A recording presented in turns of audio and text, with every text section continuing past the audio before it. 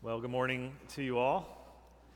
Today we are beginning a new sermon series which is going to carry us through the rest of the summer.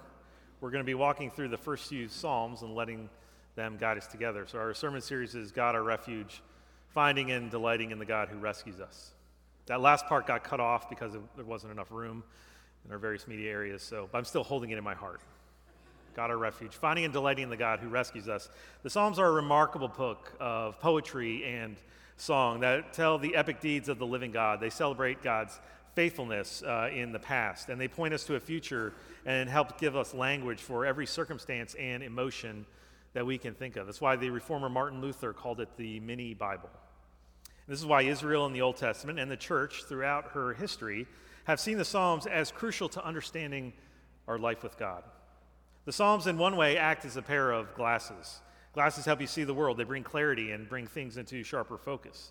And this is what the Psalms do for us. They talk of the realities of nations and leaders and powers and principalities, the righteous and the wicked. And it helps us to see the world that we're living in even more clearly than we do. And so when we read the Psalms, we can understand our world. So to meditate on the Psalms is to be trained and schooled for every situation that you can imagine. The Psalms also act as a mirror. They don't just show us the world around us, but they show us ourselves. The Psalms give words to every human emotion. The Psalms reflect the reality of the human heart, and therefore, the beauty and the brokenness that we find in ourselves. And so if you want to understand yourself more, you should read and meditate on the Psalms. The Psalms also act as a telescope or binocular of sorts. They propel us forward. They broaden our vision to understand who God is and ultimately to see Jesus, the hope to which all of these Psalms, we'll see this in a moment, the hope to which all these Psalms points.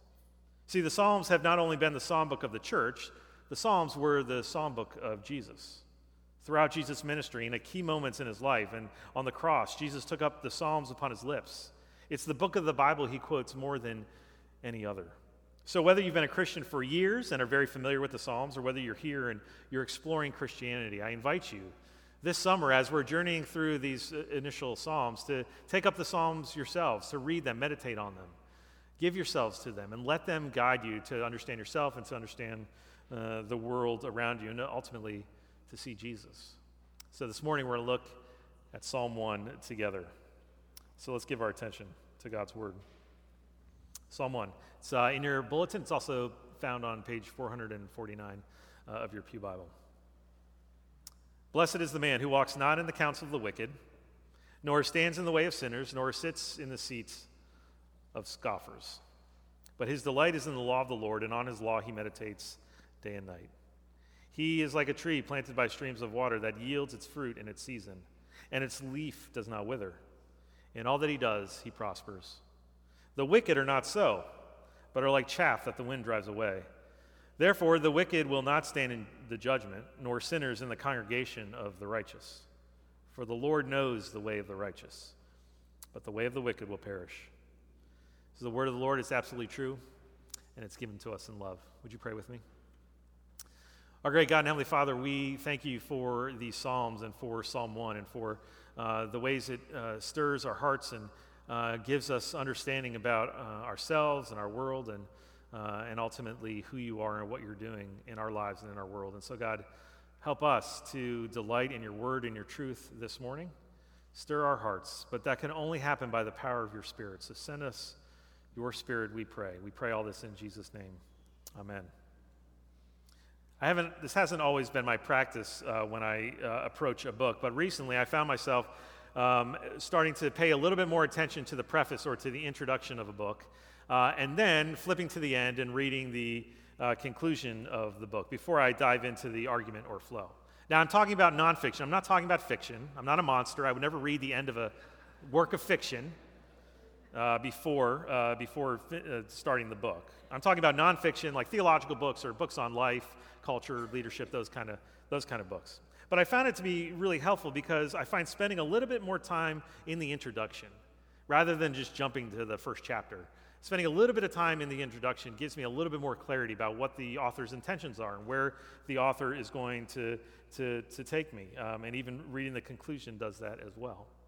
And in Psalm 1, And as well as we're going to see this next week, Psalm 2. Psalm 1 and 2 really act as an introduction to the entire book of Psalms. And so it's here in Psalm 1 and Psalm 2 as well that we get a glimpse of what's in store for us as we take up the Psalms. And so I want to look this morning by way of introduction at Psalm 1. And I want to see that it's an introduction, it's an invitation, and it's also a promise. So first, Psalm 1 as an introduction.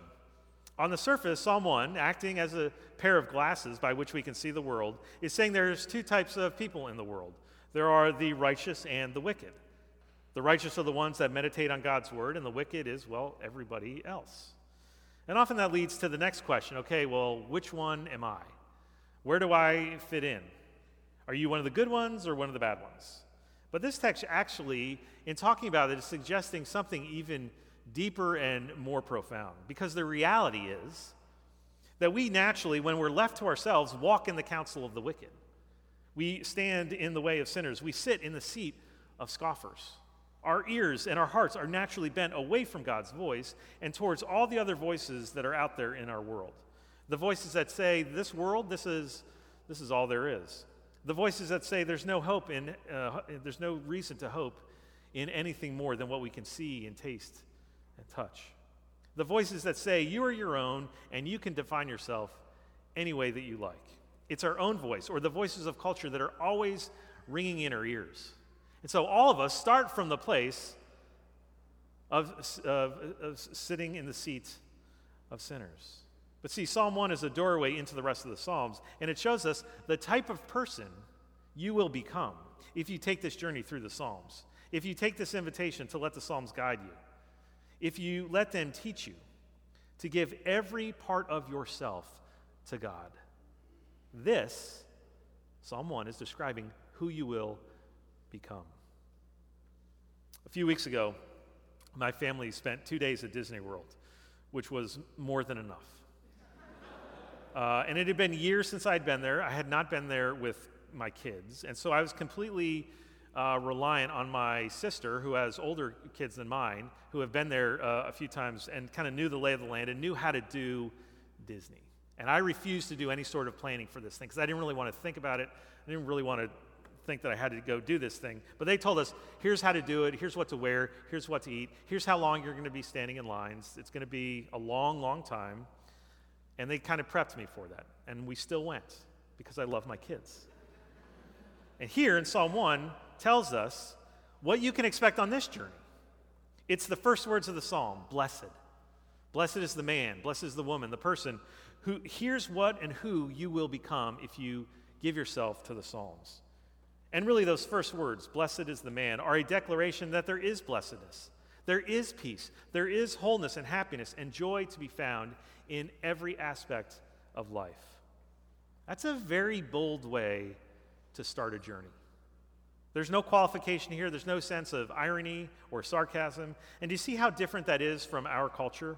We are bombarded with the idea that if blessedness can be found, you must look a certain way, you must have a certain job, you must find a certain type of person to be with, and ultimately you must look out only for yourself. And whatever blessing looks like, whatever happiness is, submission to any sort of outside authority other than yourself is not involved. Freedom from self is the key. That's why so many modern people scoff at Christianity and scoff at the church. But Psalm 1 declares us that there is a different way, a different path to take to find what we are looking for, to find the life and the wholeness and meaning that we're always searching for. There is another choice than the status quo, than what our world and our culture tells us is the way to happiness. And what this psalm declares is that God, the one who made us, in whose image we are made, has come to renew that image and make it whole again. And he is the one that is blazing this path towards blessedness. So right away, the very first word of the whole book ought to pique our interest, blessed. This word will show up again at the end of Psalm 2, which again is a clue that Psalm 1 and 2 are very closely tied together. But Psalm 1 introduces us to another way, to another path, another way of life, another way to blessedness. And so with that, there's also this invitation, the second thing I want you to see. The invitation in the psalm is to listen to a new voice, to listen to another voice other than our own, to listen to God's voice. Look at the first part of verse 2. But his delight is in the law of the Lord, and on his law he meditates day and night. After we read the scripture passages each week here at Central, you notice that Jason or I will say, this is the word of the Lord, it's absolutely true, and it's given to us in love. And lots of traditions of the church, sometimes after reading a scripture passage, will say the word of the Lord. Congregation responds with, thanks be to God. And we do that because we believe that God has spoken to us through his word, through the scriptures, and that is a good thing. And so what we are saying is that our delight is to listen and to hear the words that God has spoken. But even more than that, it is our delight because we believe that these words were spoken to us and for us. It's not that we don't realize that these Psalms and every other book of the Bible were written in a specific time and a place for specific people who had specific issues, but rather in many ways we aren't that different from the people to whom these words were originally written. See, the original audience who would have read and really sung these Psalms had many of the same questions about God and was he going to come through on his promises that we do.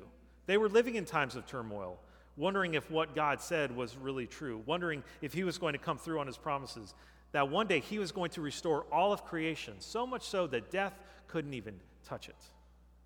And we have those same questions. We have similar problems. We're just asking those questions with phones in our hands.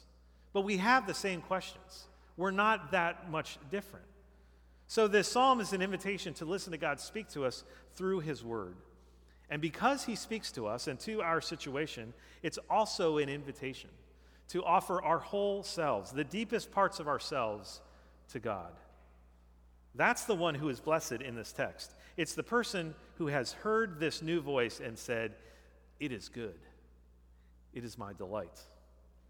See, the second part of this verse 2 says, "And on his law he meditates day and night."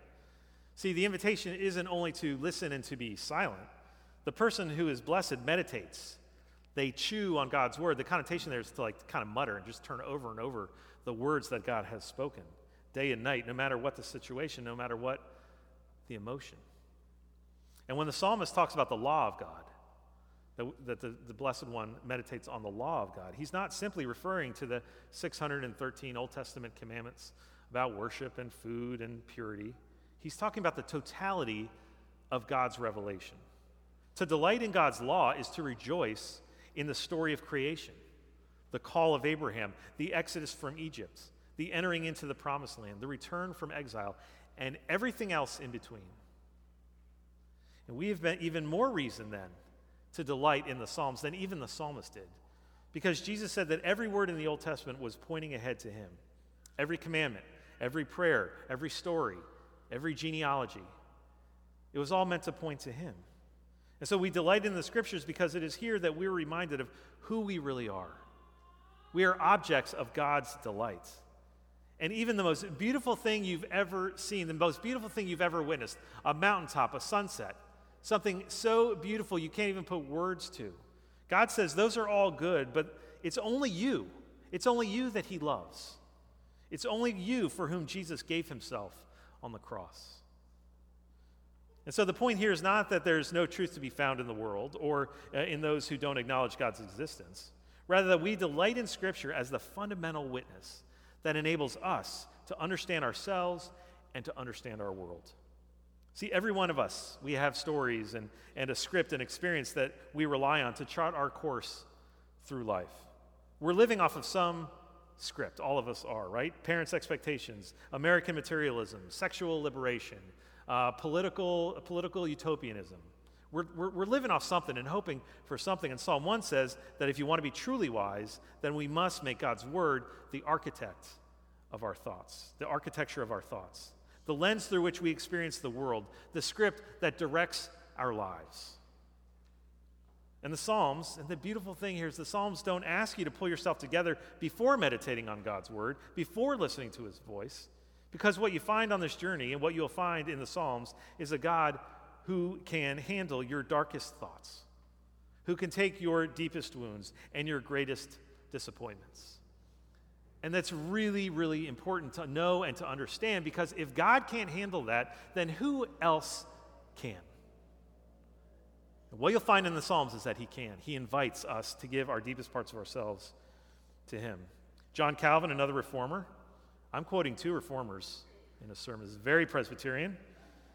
Calvin, quote, on the Psalms, "There's not an emotion of which anyone can be conscious that is not here represented as in a mirror. Or rather, the Holy Spirit has here drawn to life all the griefs, the sorrows, the fears, the doubts, the hopes, cares, perplexities, in short, all the distracting emotion with which the minds of men are wont to be agitated." Calvin is telling you it's all there in the Psalms, all the emotions. That's why to meditate day and night is a delight, because it means you don't need to run and hide. You don't need to wait until you're in the proper place emotionally, until you feel like it before you come before God. It's all here for you in the Psalms. And that's really important, because part of the reason we so often feel like we are disconnected from God or distant from him, or even beginning again our life with God, is not only because we don't know who God is, but because we barely know ourselves. We don't know how to deal with our emotions and our fears and our angers and our griefs and our sorrows and our hurts. They so easily overcome us, and they so easily overwhelm us. They control us. And as you open yourself up to the Psalms, because every emotion is represented, because it's like a mirror, you're not only going to learn things about God, you can expect to learn just as much about yourself, about what it means to be human, about what it means to be made in the image of God, about what it means to be redeemed and live in a world where frustration, pain, and anger are still very present, even though God has made these promises to us. And so this is why our hope and our intention here at Central, in our community groups and in our Bible studies, and when we gather together, which we're going to be offering again in just a few weeks as we approach the fall, they always center around meditating and delighting in God's Word. Because it doesn't just shape us as individuals. The Psalms and God's Word is meant to shape us as a community, as a church. Because the Psalms were written for the entire community. The congregation of the righteous that the psalmist is referring to here in Psalm 1 is not a group of sinless people or those who are self-righteous. Rather, this is a people who understand what it means to live by the grace and the mercy of God. The church is the community that God has established in order to help you become the person that God is talking about in Psalm 1. Those who receive this blessing and then can offer this blessedness, this life, to others. So we need to meditate on God's Word together. We need to be meditating on the Psalms together. But lastly, there's a promise. There's an introduction, an invitation, and a promise. And here's the promise that Psalm 1 gives us. Verse 3. "He is like a tree planted by streams of water that yields its fruit in its season, and its leaf does not wither. In all that he does, he prospers." See, the promise is that you will become like a tree. It may not be the most enlightened image you wanted to hear this morning or afternoon about for yourself, that you're going to become like a tree. In some contexts, that doesn't always work for us, right? Like trees aren't, trees don't, they do stuff, but you can't really see what they're doing. They don't move at all, and it's a little strange to talk of all this emotion and offering the deepest parts of yourself to God. And God can handle all of your emotion, and then the images, and you're going to become like a tree. It sometimes doesn't quite fit. I don't know if you've ever been out camping or on a hike in a deeply wooded area and thought, I wish I were more like this tree. Oftentimes we don't think that. That's not the draw, because, well, trees are beautiful for sure, but you're also surrounded by them. And there are lots of dead trees and trees with diseases on them, and trees that are fallen over. And when you're in the forest, they can be kind of ordinary. But what if you weren't in the forest? What if you were in the desert? Because that's the landscape that the writer of the psalm had in mind. The original audience of the Psalms didn't go camping in forests. They were wandering through deserts. They lived in the modern-day Middle East. So what if you were in the desert, and you'd been in the blazing sun for days and days and weeks without shade, without water, and then you saw this big tree. There's this tree that was prospering in an arid land where very little life could be found. You would probably be more likely to find virtue and joy and significance and delight in the beauty of that tree than if you would see a tree in the forest. So to be like a tree is an amazing promise of stability, of receiving life, of being able to offer life, receiving blessing, and then being able to bless others. But the psalmist isn't simply giving us some sort of random agricultural metaphor about a tree. See, by using the image of a tree in Psalm 1, the psalmist is sending us back to the garden, to the very beginning of the Bible, to the Garden of Eden, where God planted trees, and these 4 rivers flowed from the garden throughout the rest of Eden and then on into the world, creating fruit and blessing the world around it. And later, Bible authors would pick up this imagery and build on this imagery of a tree that bears good fruit to describe one who was blessed, one who wouldn't be blown away like chaff, but who would be a blessing to others. And then this tree imagery also propels us forward, because there's not only an image of the tree and a picture of the tree in the very beginning of the Bible, but also at the very end. There, in the city of God, in the new heavens and the new earth, at the very end of the Scriptures, the culmination of all things in Revelation 21, there sits a tree. This is Revelation 22, verses 1 and 2. Then the angel showed me the river of the water of life, bright as crystal, flowing from the throne of God and of the Lamb, through the middle of the street of the city. Also on either side of the river was the tree of life, with 12 kinds of fruit, yielding its fruit each month. The leaves of the tree were for the healing of the nations. See, the promise that God makes to his people is that he has not left us to be like chaff, like little specks of weed blown about by fate and circumstance, but rather by the power of the Holy Spirit, he is deeply rooting us in his kingdom. And the promise isn't if you go through the Psalms perfectly, if you get your emotions in check flawlessly, then after all that, you can be like this tree. If you just figure all that out, then you can be like this tree and you'll be able to prosper. No. See, this image and the promise of this tree comes at the very beginning of the Psalms, and that's why this is so important to understand. It comes at the beginning. We're not at the end. This isn't Psalm 150. This is Psalm 1. Because God is telling us through this psalm that this is who I am making you to be. This is what I am doing in your life. I'm restoring you to be my image bearers. I'm taking specks of chaff and now planting them and turning them into mighty trees. And so because of that, because of what I'm going to do for you, come and delight in my word. Come meditate on and listen to my word day and night. Give the deepest parts of yourselves to me, because I'm already at work. I'm already doing this in you and in the world around you. See, the Psalms start with a promise. And one last thing. If you want to see how all this gets worked out, how you let the Psalms be your guide, how you give the deepest parts of yourselves to God, all you have to do is flip over to the New Testament and then look at the life of Jesus. He constantly had the Psalms on the front of his mind. He always delighted in the law of God. He meditated on God's law day and night. And in his darkest hour, his point of greatest pain on the cross, he was so deeply rooted in the Psalms that he takes them on his lips. Psalm 22, my God, why have you forsaken me? And I tell you all that not simply because Jesus is a good example, he is, of what it means to live with the Psalms, but so that you will take Jesus with you. You will take him with you in the Psalms. He prayed these Psalms. He sang them. He's the reason the promises of the Psalms are true for you. He's the reason you can give the deepest and darkest parts of yourselves to God and not be counted as part of the wicked who will not stand in judgment, because he's taken the judgment for you. He has become the chaff. He took the judgment that is talked about in this psalm so that we can become like a tree planted by streams of water. And ultimately, and most beautifully, the blessed man who walks not in the counsel of the wicked, nor stands in the way of sinners, nor sits in the seat of scoffers, the one who delights in the law of the Lord day and night, the one who is like a tree planted by streams of water, who bears his fruit in season, whose leaves never fade away, who is a blessing to the nations, the one who is ultimately talked about in Psalm 1, this blessed one is Jesus. He is the greater David. He is the one who has done this perfectly. And it's that one. It's this blessed man who now calls us to this table to feed and to feast so that we would be deeply rooted.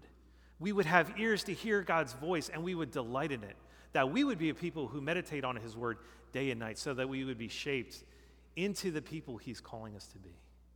And so it's the call of God's word. It's delighting in Psalm 1. It's gathering at this table to be fed by the Blessed One that shapes us, that roots us, and that gives us hope.